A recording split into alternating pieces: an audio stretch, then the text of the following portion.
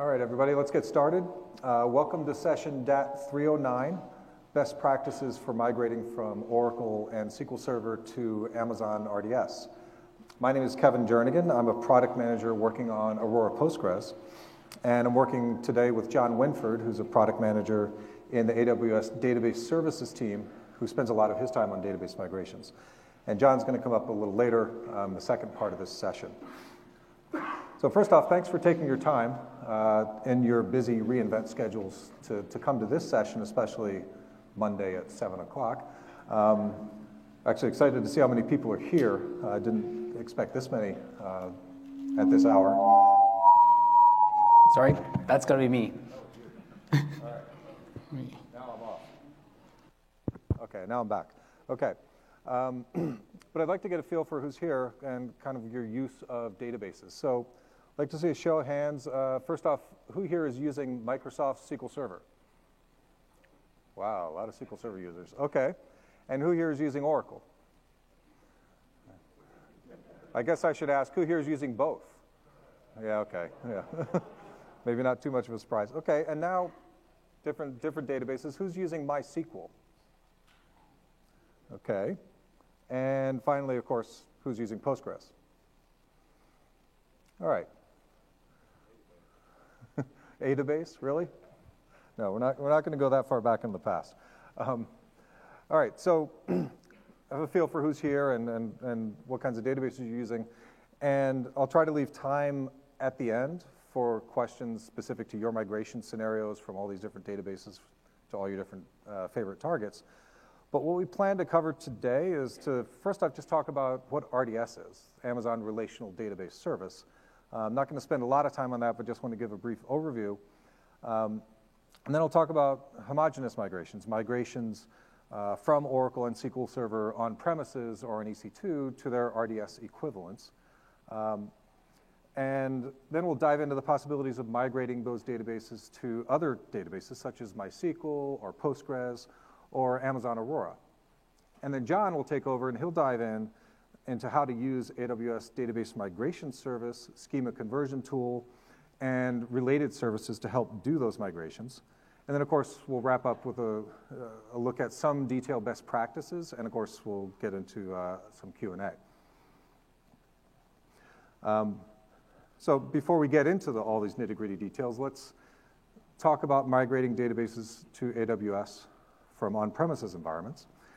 And the first question to answer is, well, why migrate databases to the cloud in the first place? And our customers have helped us answer this question in lots of different ways over the years. And their answers generally fall into these three categories. They want to reduce costs by moving their IT costs from CapEx, from buying and maintaining hardware and software and data center, power, space, and cooling, et cetera, to OpEx, where you pay as you go. You pay for what you use rather than purchasing for peak usage and carrying that cost the whole time. Customers also want to simplify operations by moving the responsibility for maintaining data centers and servers and networking and storage and software as much as possible to AWS, to us. And they want to increase flexibility and agility by freeing themselves up to focus on what's core for their companies, for their businesses, and for their customers, rather than spending time on all that boring stuff. But the previous slide really just scratches the surface of the benefits of moving your databases to AWS. With Amazon Relational Database Service, RDS, we take things a big step further by automating most of the boring, repetitive, day-to-day drudgery of running relational databases. This means RDS automatically monitors your database instances and will replace or recover an instance which fails due to software or hardware failures. And RDS will automatically take backups of your databases and retain those backups for up to 35 days. That's up to you how long we retain backups. RDS can also provide automatic and transparent high availability with RDS Multi-AZ, which when enabled will automatically create a second copy of your database in a separate availability zone and keep it in sync with your primary database with synchronous replication. And RDS provides these benefits for multiple database engines, including MySQL, Postgres, Oracle, SQL Server, MariaDB, and Amazon Aurora. Now, to help visualize the benefits of moving your databases to Amazon RDS, let's look at the stack of activities you're responsible for when running your databases on premises. This stack includes everything from the basics of data centers, power, space, cooling, racks of servers and storage and networking gear, and then installing and maintaining the software and the firmware on each device and ensuring they're kept in sync with each other for compatibility and ensuring you have the latest patches installed to protect against security vulnerabilities, and so on up the stack through higher level responsibilities such as taking database backups and setting up and maintaining replication for scale out and high availability, and last but not least, working with your application development teams to ensure they're building apps that make optimal use of your database infrastructure and ensuring that you are providing the database infrastructure they need to move fast.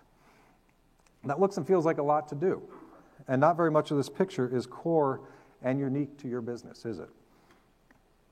And so if you decide, well, great, I want to move my databases into AWS, you might decide to move them onto EC2, where you'll provision some EC2 compute instances, provision some storage from EBS, and you'll install some database software and you'll manage it yourself. And that will save you some of that boring drudgery, all the stuff that's moved over to the right on this slide. So, managing the data center side of things, you've now moved onto AWS. But you're still responsible for all that stuff on the left. The OS patches and installing database software and patching database software and doing backups and setting up replication and HA and DR and all that other fun stuff. And, oh, by the way, you still have to work with the application teams too.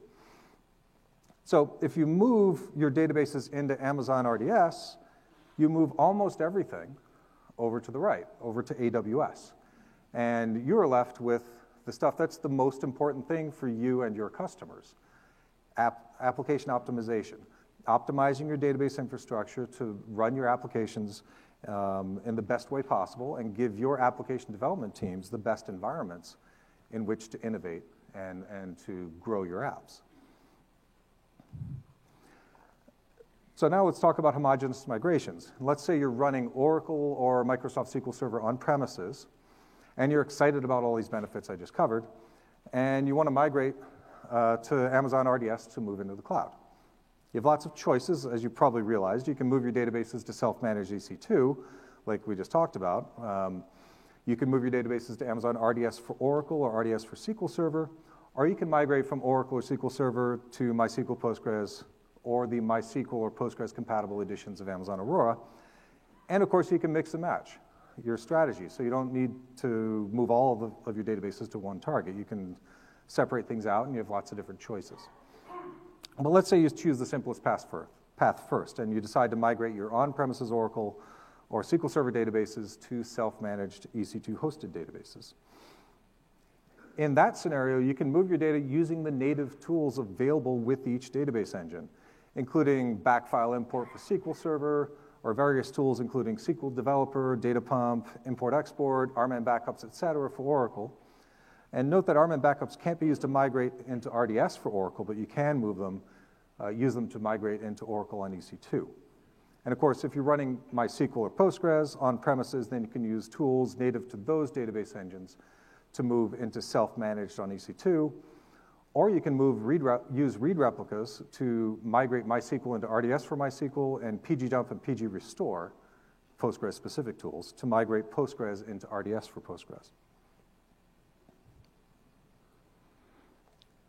Now, I've talked about the benefits of using RDS to manage your databases for all the engines supported in RDS, but what about the benefits specific to Oracle and SQL Server?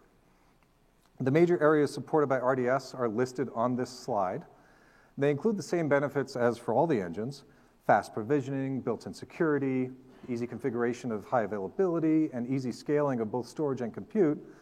And for both engines, we also support bring your own license or BYOL and license included licensing models, and of course specific releases and additions for both engines.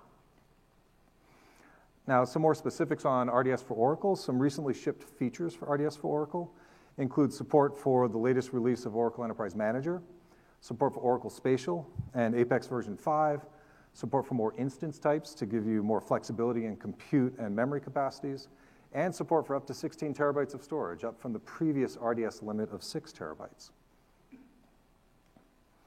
Now for SQL Server, we've recently shipped support for Forced SSL, which allows you to force all connections to be secure to use SSL.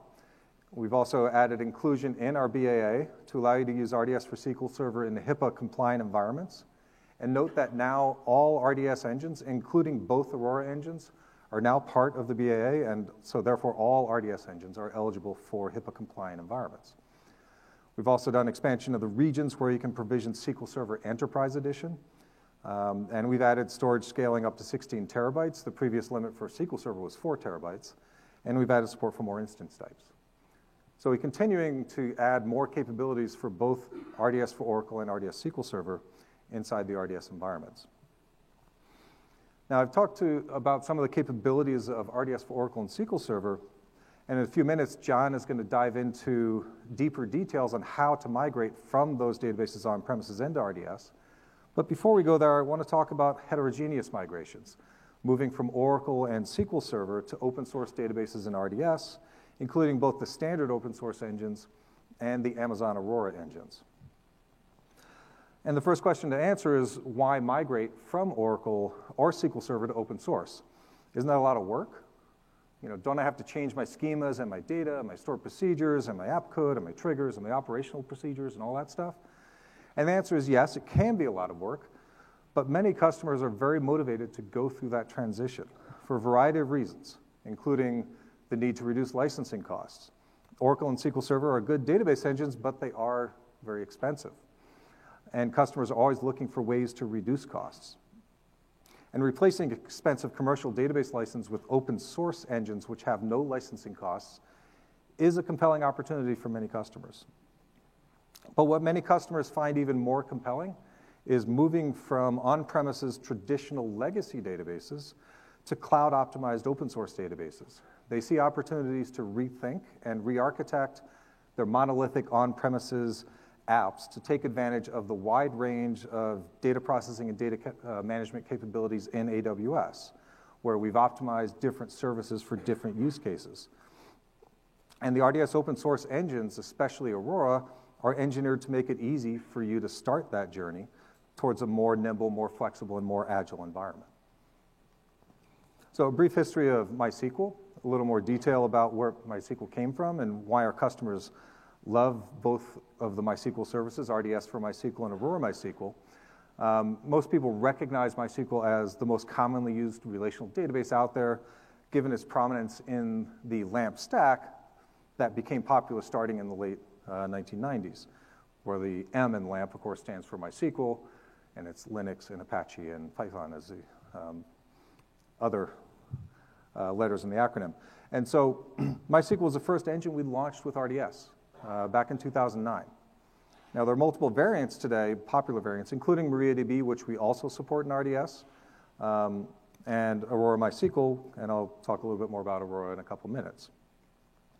Now, for Postgres, it's a different history. Postgres was started in 1996 as the outgrowth of essentially a graduate research project at UC Berkeley.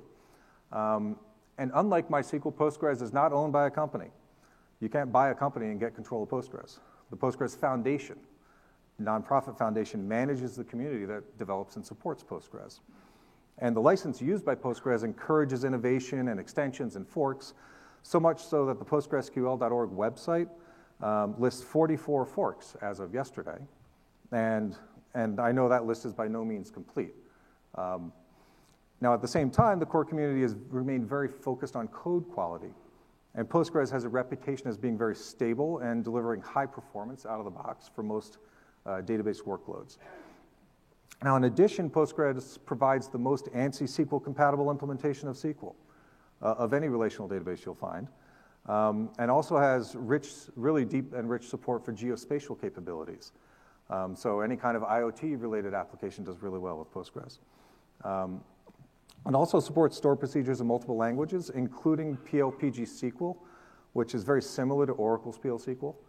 And the bottom line for a lot of these capabilities is that many customers have told us that when they look at which open source database they want to move their Oracle or SQL Server workloads to, they find that they usually choose Postgres because it's the most consistently close database to Oracle in terms of semantics and transactional model and the MVCC model and et cetera. Now that's what customers tell us kind of as anecdotes. We also see that in the data produced by the schema conversion tool, which is part of the AWS Database Migration Service John will talk about in a minute. But customers can use SET to automatically assess how much work it will take to migrate from a given source to a given target database. SET shows the highest automatic conversion rates for an Oracle and SQL Server database when you target Postgres as the landing point. So we have data to back up the anecdotes.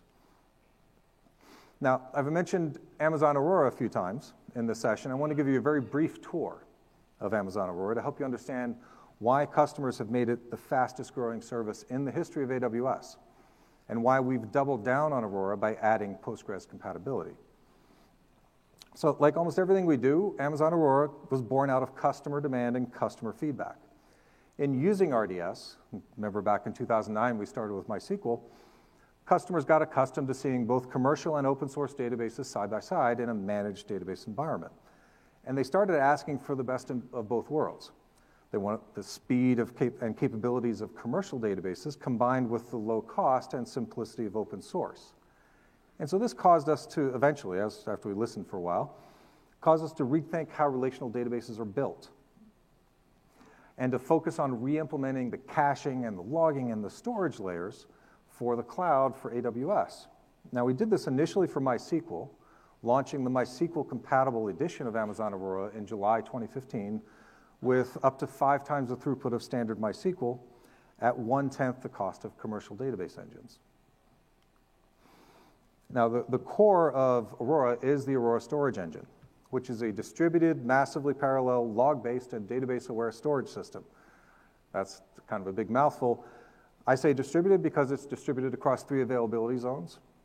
It's massively parallel because a typical Aurora storage cluster will have hundreds or sometimes thousands of storage nodes in it. It's log-based, which means we only ever write log records into the storage system.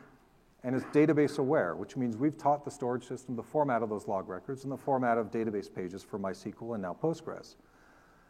That allows us to do all kinds of fancy things, including improving performance by up to 3x for Postgres and up to 5x for MySQL. It also allows us to support up to 15 read nodes attached to the same storage volume spread across 3 availability zones and provide failover times of 30 seconds or less to those read nodes.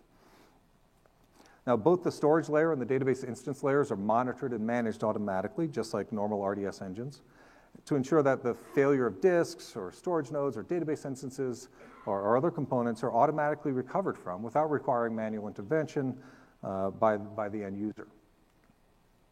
Now, we've recently added Postgres compatible edition to Amazon Aurora. We went GA on October 24th in 4 AWS regions, and we've added 4 more regions just last week.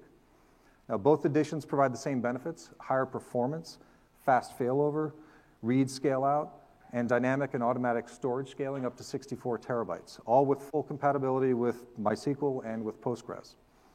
And many customers are choosing to migrate their commercial databases to the Aurora database engines because of this combination of commercial database level performance and durability and high availability, together with the low costs of open source and the compatibility offered by MySQL and Postgres for their workloads.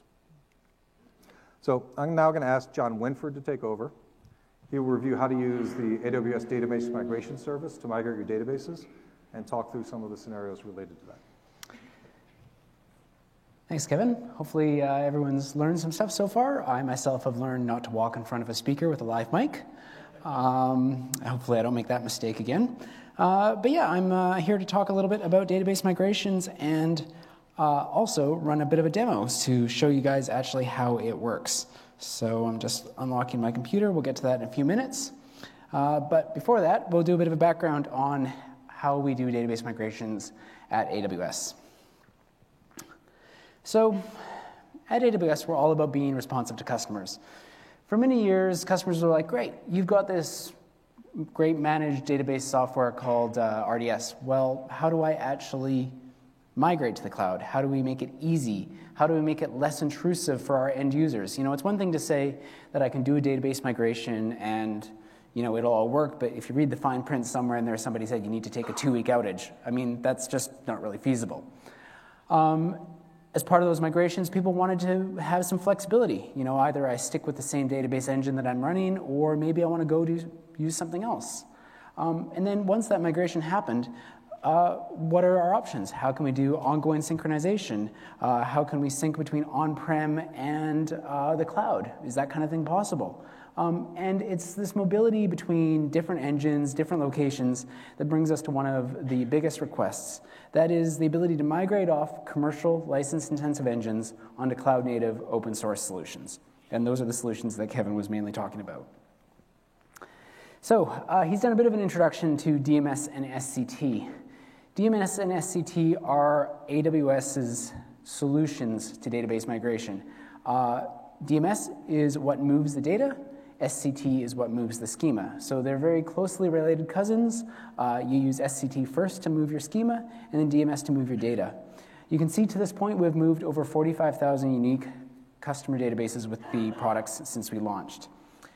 There's some minute details in there. SCT, actually, you use it to move your data as well for data warehouses, but I'll talk a little bit more about that later. It's also important to note, as Kevin mentioned early in the slide, that there are other solutions for your migration as well. If you're doing a homogeneous migration, that is, you're sticking with the same database engine, DMS and SCT can definitely help, but there might be a better solution for you out there. So just go in there with your eyes open, evaluate the scenario you're trying to do, and use the best tool. So, in particular, when should you use it? A little bit more detail on a similar slide Kevin had earlier. DMS can help you do 3 things. They can help you modernize, migrate, and replicate.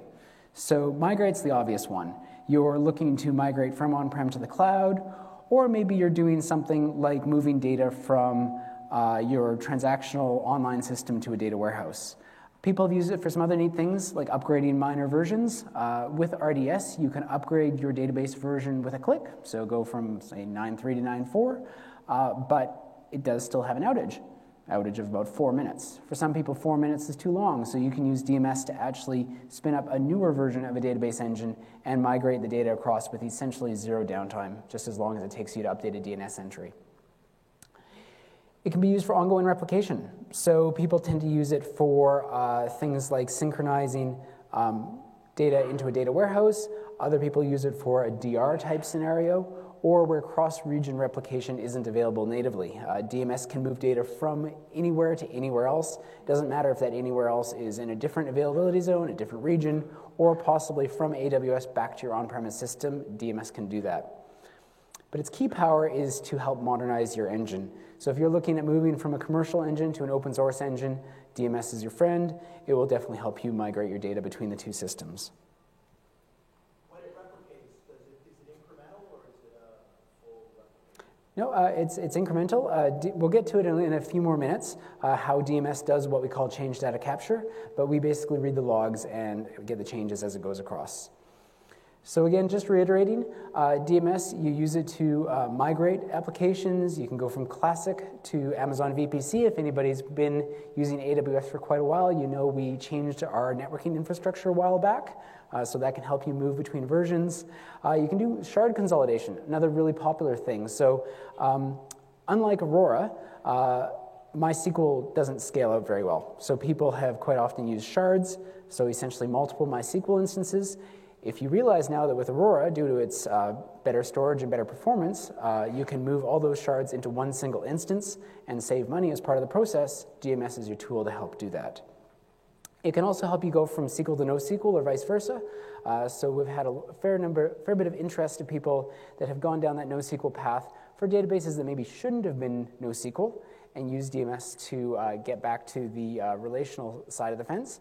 And then, of course, vice versa. Lots of people have used it to migrate information to DynamoDB. It's actually, just forgot to mention, something that only came into effect a couple weeks ago. As far as costs go for DMS, DMS is actually free if you are going to the open source engines. So you're looking to go into Aurora or to Dynamo, there's no cost for DMS in there to Aurora, Redshift, and Dynamo targets. So that's just one thing to help incentivize your migrations.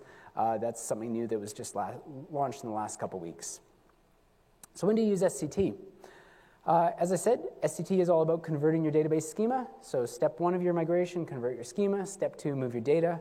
But it can also help move your data warehouses. So data warehouses are a bit of a different beast. We don't have an ongoing replication solution for warehouses because generally speaking, these are things that are created as part of batch jobs, have nightly processes, that sort of thing. So SCT can actually do a dump of that data. It does a dump out into essentially what is Redshift native format, which of course gets ingested in via S3. But what's also new with SCT is some direct integration with Snowball. So if you have really big data sets, these are data sets that are, say, above the 10 terabyte size, or you have a whole fleet of databases you want to move to the cloud, SCT can now help move all that data onto a Snowball, spin up a DMS task to keep track of any changes, while that Snowball gets shipped via FedEx to the cloud, and then ingested in to AWS, and then DMS will apply any changes that happened while that Snowball has been in transit. We have a session on Thursday that goes into that in a bit more detail. In fact, there's sort of a demo, if you will, with some recording showing how it all happens and some live Snowball integration. So if you're interested in how you do these really big migrations, do come along. It's also important to note that DMS actually does not have any size limitations. So there's nothing saying when you need to use a Snowball versus when you don't, but people tend to stick in sort of the 5 terabyte max time to do a migration with DMS purely because how long are you really willing to wait for data to move over an internet connection? So in summary, when do you use DMS and SCT? You're looking to have a near zero downtime migration, allow database freedom, moving between engines, and of course it's very cost effective. As I said, it's downright free for some targets, and it's literally on the cost of dollars to move for the others. It's a pretty minimal cost service. So there were some questions on how DMS works. That's what we're going to talk about first. I know I've said it about 3 times already, so I'm going to just go pretty quick. Your database migration process, step 1, move your schema with SCT. Step 2, move your data with DMS. SCT, to get into a bit more detail, it converts that schema.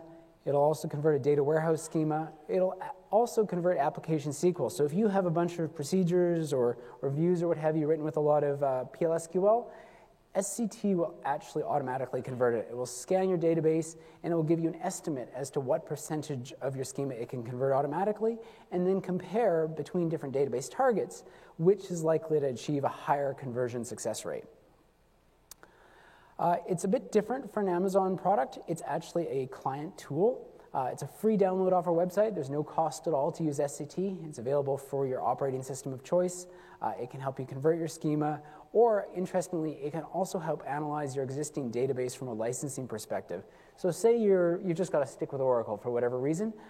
What SCT will do, it will look at what you're using from Oracle and give you a recommendation going, hey, look, if you did migrate to the cloud, you could possibly go from an enterprise license down to standard edition or something like that. So it looks at your existing licensing and says what are your options out there. But of course, its primary goal is to give you a bit of insight as to what it would take to convert to an open source platform. Here's that assessment report that we mentioned. Essentially, it gives you a nice executive summary at the top, something to just, your 1 paragraph to send off to the boss and go, hey, look, this is sort of what we're thinking. And down below, you get some bar charts telling you for the different components of your schema, your tables, your procedures, your triggers, what have you, what percentage you're going to get converted automatically.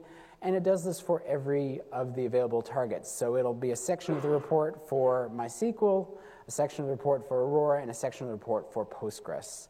And it does that for any of the engines that it works with. A little bit more detail, you'll see this in action in a few minutes when I do my demo. It's essentially an integrated development environment. So anybody that's used any other IDE, you're going to feel pretty much at home. The idea being you launch your client, you connect your database. On the left is your source schema, on the right is your target schema, and in between are the objects that you're working with at the present time to do the conversion. So, how does DMS work? I alluded to it earlier, but we'll get into the details now. If you assume what you're seeing up on the screen is a migration, I know it says customer premise on the left and AWS on the right. just think of it more as source and target, because if you actually wanted to move from AWS back to on-premise, you could do that. So to contradict anything that some of the competitors say, we don't believe in vendor lock-in. You can use our own tools to move back out of AWS if you want to. It's not something we see very often, but you can do it. So you could be moving from an EC2 instance to an RDS instance, from RDS back to EC2, or, of course, the more obvious thing is from on-premise to the cloud. So lots of options. Just look at it as source and target. The only thing you can't do with DMS is an on-premise to an on-premise migration. So you kick off by launching a replication instance. This replication instance is, in essence, just an EC2 box with our replication software installed on it. You never log onto the box yourself. We fully manage it for you. You interact with it through the console, API, or SDK. Everything with DMS is fully API-driven. There are actually more features and knobs available if you use the API versus even the console. You'll find that's a pretty standard trait across AWS services. We're very service-driven as opposed to GUI-driven, so just know that everything you can do through the console, you can definitely do through programmatic methods, which becomes very handy if you have a mass database migration with a lot of similar databases to move. Once that instance is launched, you define your connections. So your connections are essentially an ODBC connection string to your source and to your target. One replication instance can have many different sources, many different targets, and many different replication jobs. It's just a processor, like a big CPU for migrations, so you can use one box to do many things or just one thing. You've got these connections defined, then you say which tables, schemas, or databases you want to move. DMS is a logical replication tool. That means we don't just say grab the whole database. We can grab certain tables, certain schemas, or down to certain records. You can say, look, I only want to grab the records from the last 5 years out of the table, and it can pull that across. Once you've selected what it is you want to move, you sit back, relax, and watch DMS move the data across, and optionally, if you've enabled it, it will read the transactions that happen during the migration to allow you to get those two databases in sync to the point that your customers, or rather your users of the database, don't even know the migration is happening, and at some point you take a small outage, update your applications to point from your old database to your new database, and you're done. So it is very much a minimal downtime migration product. A bit more detail as to how it does it. Behind the scenes, every database has logs. We are literally using the native APIs that those database engines make available to read the transactions from the log, funnel them through the replication instance, and apply them to your target once the first step of the migration, what we call the bulk load, is complete. So when everything, the bulk load is there, we bring across the transactions, and it happens on a table-by-table manner. So if you've got 10 tables you're migrating, or 1,000, doesn't really matter. Once the first table makes it to your target, we start replicating the changes across for that table as we're working on the load for the second table, so on and so forth. Reality is a lot of it happens in parallel, but that's the general idea. What this does require is for you to enable logging on your source database. So with Oracle, that's supplemental logging. With MySQL, that's row-level bin logging, and so on and so forth for all the other engines.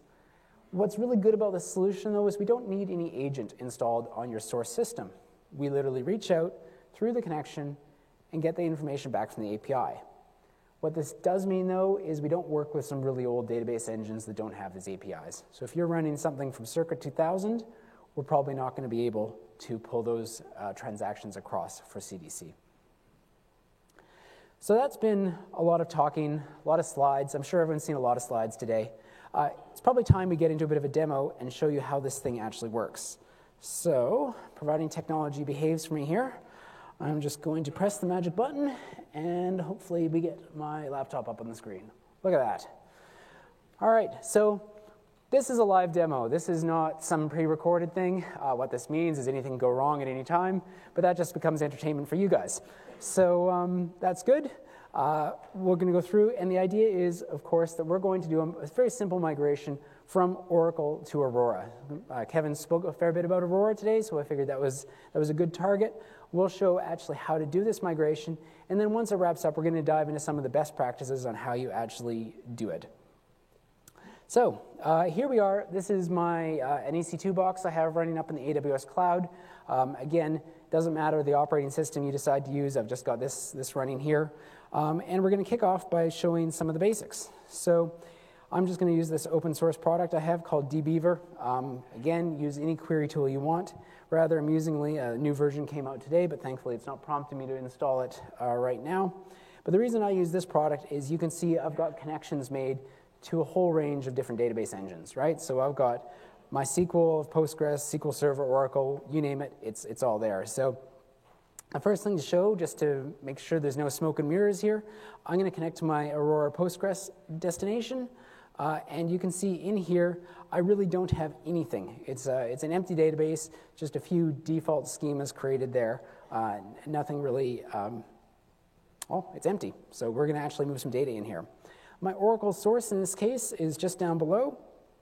I've got a number of different schemas. We're going to look at moving across the Chinook schema. So some of you guys may have heard of the Chinook schema. It's just a common demo database that's available out there on the internet. Has a few tables in it. I believe the general idea is it's some online music type database where you can purchase your latest MP3. What I have here is just for your own interest's sake, there's the relationship diagram between all the different tables. So that's the idea of what we're going to try to move. Now, it's currently in Oracle. We're looking to move it across to Postgres, or Aurora Postgres in particular. So we're going to convert this schema into an Aurora schema as part of this demo. So the first thing we do is launch the schema conversion tool. As I mentioned earlier, the schema conversion tool is a free download from our website. So I'll just kick that off. Fires up.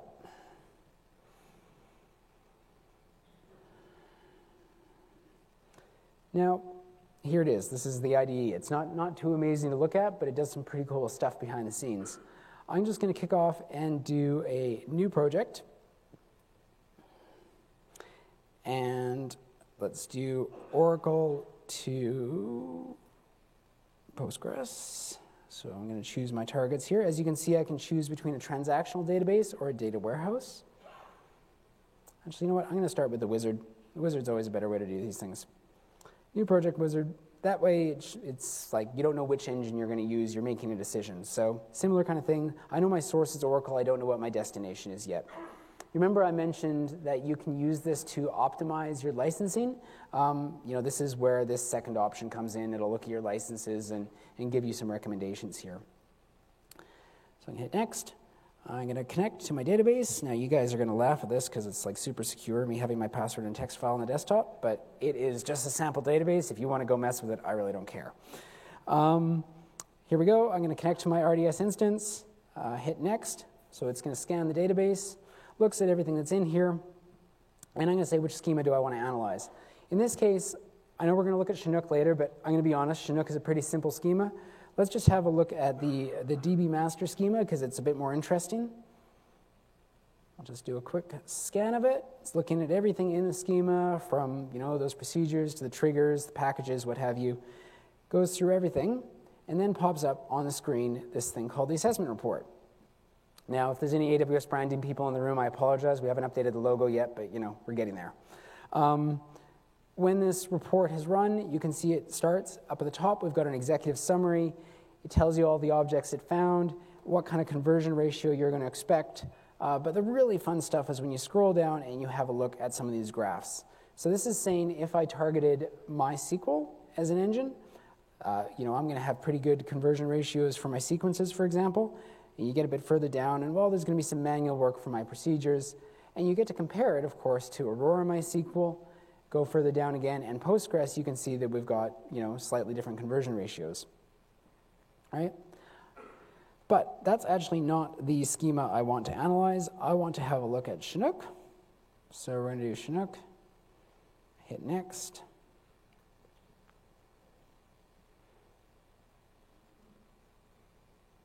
All right, and you can see the Chinook schema.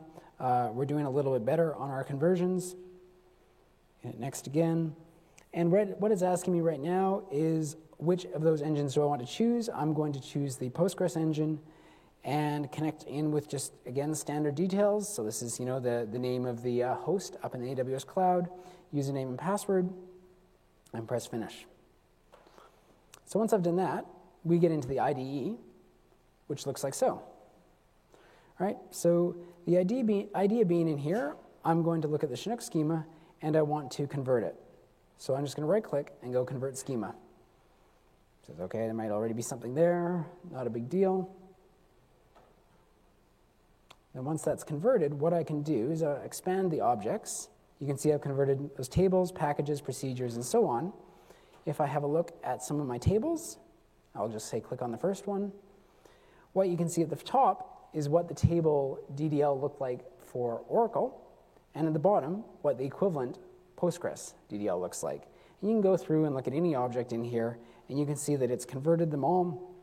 Likewise, when you get into things like the views, you can see we've got another view here.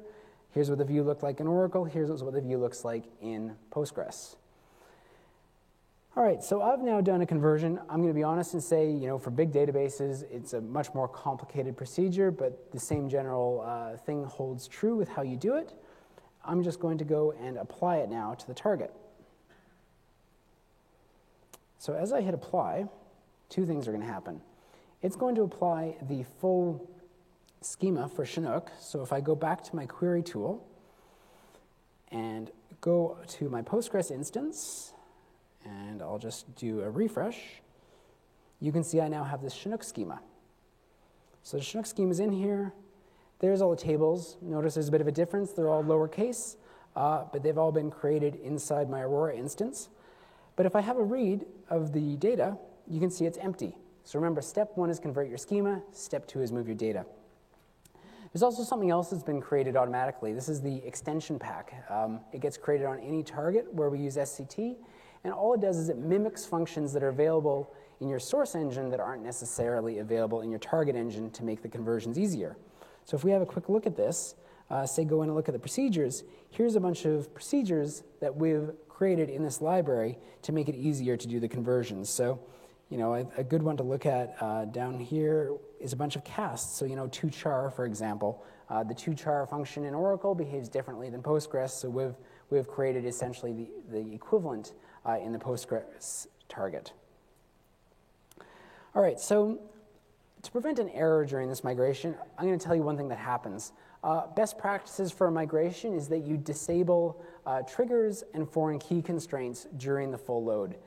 If you don't do that, some strange things can happen if you don't maintain consistency or in the order of the information that you move. So I have a quick script here to actually remove the constraints. So this is just, again, easy thing you can just find on the internet yourself if you want. But I'm going to run this. Make sure I'm against the right schema here. Oops. Thing against Chinook. All right, so what I'm going to happen here, I'm going to create this table. I'm going to run it. And then this little script here loops through my database schema and gets rid of all the constraints. So if I go back now and have a quick look at my Chinook schema, do a refresh, you'll see here I have this table called dropped foreign keys. And if you have a look in the table, it's just created scripts for every key that I've removed so that at the end, if I want, I can just rerun this and it'll recreate all the foreign key constraints in my database. Pretty straightforward. So now let's actually move some data. So AWS website, again, no magic here. I'm going to sign into my console. DMS is available in every region around the world right now. So you can pick your region. I'm operating out of Oregon, but totally up to you guys where you want to run it. And I'm going to go and click on DMS. So as I mentioned earlier, there's a replication instance. So this is that replication instance. In my case, I'm running on a C4 large. You can use either T2s or C4s. And just to save some time, I've pre-created all my endpoints. So these endpoints point to those same databases you saw listed in my query tool, but you can go create them yourself. The main idea here is you create a task. So I'm going to create a replication task, and we're going to call it, let's just call it Chinook. Which replication server do you want to use? Because, of course, you can have more than one. And we're going to move information from my Oracle source endpoint to my Aurora Postgres target endpoint. And again, these are just the endpoints that you saw on the last screen that were created. I'm looking to migrate the data. I want to start it on create, And I don't want to do anything to my tables, because DMS can create tables for you, but it can't create triggers and procedures and what have you, so that's why it has that drop option in here. And I don't have any lobs in my database, so I'm just going to speed it up for time purposes here. All right, just want to make sure I'm not missing anything. All right, let's do some data validation too. This is a new feature that we've added, and I'm also going to turn on logging. Data validation just makes sure that the records got moved across without any issues. And logging, of course, if there is a problem, you want to be able to see what the problem is. So what do I want to move? I want to move my Chinook schema, all tables, the % sign is a wildcard, and I just want to include them. Remember, I mentioned it's a logical tool, so you can filter down and say, look, only some records I want to move if you want. And I need to add a couple transformation rules. Basically, everything in Oracle is uppercase, so I want to make sure that when I migrate things over to Postgres, I want to make everything lowercase. So let me just get this on my screen. I'm going to go here and make lowercase, add my transformation rule, so that's for the schema, and I'm also going to do it for the table. Technically speaking, you should do it for the column too, but I don't. The column only becomes important when you're actually replicating changes across, and there's no changes at this point, so I'm just going to skip that to save some time. So we're going to move things across, again, schema to lowercase and table to lowercase. Once that's done, I just hit create. The task is going to start creating, and then it'll start moving data. Now, when I did this, I did it this way to show you guys how you could create your task from scratch. There's actually some tight integrations between DMS and SCT. So because I'd already created my conversion, if you will, inside SCT, I could have actually created my DMS task automatically from SCT. So if I went back here, instead of doing everything that I just did there in DMS, I could have just right-clicked and said create DMS task. Right? So that option's there. I just wanted to show you how you would do it right from the console itself. So it takes a minute or two to get going. Eventually it'll kick off and you'll start getting some data in here. You can see now it says starting. And if I move this up just a touch and we go to table statistics, I'm going to have some screen real estate issues here, aren't I? Go down, I'm just going to hit a refresh. All right, it's not ready quite yet. Oh, there we go. So now you can see here's all the tables that we're migrating. It knows how many rows of data that we're moving across, and validation pending. So that's that validation option I enabled. So it knows, okay, I'm moving some data, but I still have 347 rows of data to validate that actually got moved across properly. But as that's running, what we can do, if we switch back to the database query tool, is if I go here and I read the data in the console, you can see I now have data in my Aurora Postgres target. So we've moved data from Oracle to Postgres using DMS. If I go back here, I might get lucky. There's the refresh button. And you can see actually that everything's been validated. So I've moved all my records across, except for 12. 12 more are yet to come. But basically the validations occurred, and what it does there is it looks at the primary key and makes sure that all of those columns of data are there, and row counts and what have you. So it's basically preventing you from having to do the validation yourself after the fact. So that's kind of the idea of what I wanted to show with respect to how a database migration happens. Create your schema, create a DMS task, move the data across, and away you go. Now, just to reiterate, your schema conversion is not always going to be totally straightforward. Rule of thumb, what we've found for if we take Oracle to Aurora Postgres as an example, we collect anonymous statistics behind the scenes. We tend to find that we get about 85% conversion ratio. Your mileage will vary. Some do better, some do worse, but we can certainly save a lot of time. And I need to press the button to flip back to this. All right, so best practices, things to consider when doing a migration. Various things to consider. Basically, first and obvious, you need to make sure that, we can do, like if we're talking native migration, in that case, you want to make sure you can do ongoing replication. You can have access to those logs. You can pull the information across. You only do a native replication if you need to move all the data because you can't filter records with a replication. Dump restore, another great option, especially if you can take a downtime. Say you're doing a SQL Server to SQL Server migration. Yeah, you could use DMS, but you don't want to. The best thing to do there, if you can take a bit of downtime, is to take a back file export and then just dump it in an S3 bucket and RDS SQL can ingest it. Or you could combine methods. You could use that, and then you could use DMS to replicate across any changes that occurred during the time it took you to get that back file imported in. You're going to use AWS, DMS, and SCT when you're switching engines.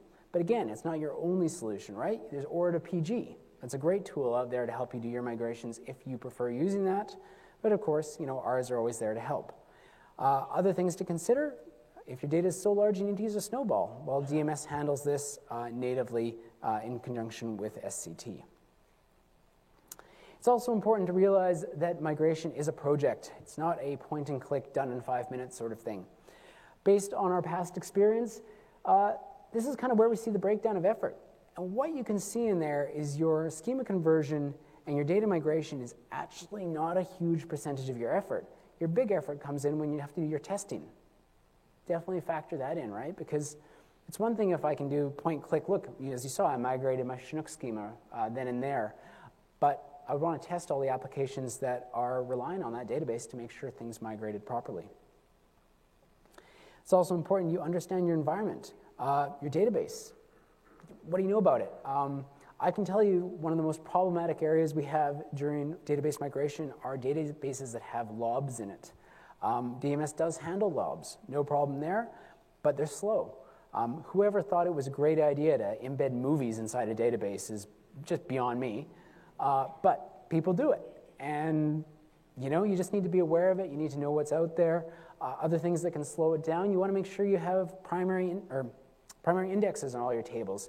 If you don't, well, and you're enabling change data capture, we're probably going to be doing full table scans to see, what's changed, what needs inserting, and that's going to slow it down. Other things to consider, your network. You saw I managed to connect to my source and target databases quite easily. Well, I'm going to let you know that's because it's all inside my own VPC. Your network infrastructure is probably a lot more complicated than what I had set up there for a demo. You're going to have some sysadmin that probably wants to lock down every port left, right, and center. Maybe you've got to get a VPN set up or a direct connect connection going. These are all things that take time, and you need to make sure you factor it in when you're doing your migrations. And then, of course, there's bandwidth. If you're already running hot and utilizing 99% of your internet capacity for Facebook messages, you just need to take these things into account when you're doing your migrations. So what affects speed? Size of the database, of course, it's the obvious thing. Bandwidth, yes, but it's also things like the structure of your database. If you have a terabyte database and your neighbor has a terabyte database, but his has tables evenly dispersed making up that terabyte, it's going to move a lot faster than you if you have one database one table that's 900 megabytes, or 900 gigabytes rather, and a few other tables that make up that last few gigs, right? So very big tables will slow things down versus an evenly dispersed database. Of course, how much power you put behind things. The bigger instance size you can give, the better. In fact, even though some of the C4s cost a lot more than a T2 for DMS, they'll finish so much faster it'll actually be cheaper. Other things, find the right people. If your people don't understand databases, you might have some trouble. Make sure you start small, do a point of concept, or proof of concept rather, and then also make sure you read. We've got lots of good blogs out there, and we've recently released something that has a nifty name known as a cookbook on our website that gives you step-by-step things to consider when doing a migration, especially from Oracle to Postgres. So these are things to look at. Now with that, I'm going to hand over to Kevin to finish off a few more best practices that we've come across in our time. Great. Thanks, John. That was awesome. Some other best practices. These come from a specific large customer I've been working with who has about 5,000 Oracle databases to migrate. And so they've decided to migrate all of them off to Postgres, either RDS for Postgres or Aurora Postgres. And so these are some of their best practices they're putting together as they go through this massive project. One of the things is, as you can see here, keep backups disabled, just so that the migrations can go faster. They also have discovered that it makes sense to have a separate parameter group. And this is an RDS concept where you can create parameter groups with database configuration parameters. They suggest having a separate group for each instance because they found they need to tune each instance differently in the landing zone. And then they also, kind of early on, this is sort of referenced in John's previous slide, they used SCT kind of en masse. They started with 1,000 databases, ran SCT against all 1,000 of them, and looked at the assessment reports to classify their databases into easy, medium, and hard, because they wanted to start with the easy ones and build up their confidence and their experience and their abilities and their momentum and move on from there. So if you have a large number of databases, it's really useful to use SCT just to be methodical about your migrations. John covered this. There's stuff built into SCT and DMS to handle this. But by default, Oracle does everything in uppercase and Postgres does everything in lowercase. And so you've got to make sure you do the conversions right, whether you're using DMS and SCT or other tools. Otherwise, you're going to get very confused when you move to Postgres. And so some other best practices in terms of planning your cutover. John mentioned some of this as well. You want to make sure that you disable things at the right time, disable triggers, and then re-enable them at the right time. Make sure you're planning to turn on or rebuild your foreign keys at the right time. Think through what your validation steps will be, both before you cut over and after, and make sure you have a rollback strategy. You need to make sure that, you think everything's going to be great in your Postgres target. Maybe you got something wrong. Maybe you missed something despite your validation steps. You need to make sure you know how to fall back if you have to. And then there's specific extensions that are specific to Postgres, available in both RDS Postgres and Aurora Postgres, that let you do things like use SQL to look at your Postgres logs. That's the log FTW extension. PG Repack helps reclaim space in tables. And PG Audit actually implements auditing at a level that some of our financial services customers say is sufficient for their auditors. So these are extensions that are really useful just post-migration to help you make your environments more capable and more compliant. All right, so we have a few minutes for questions.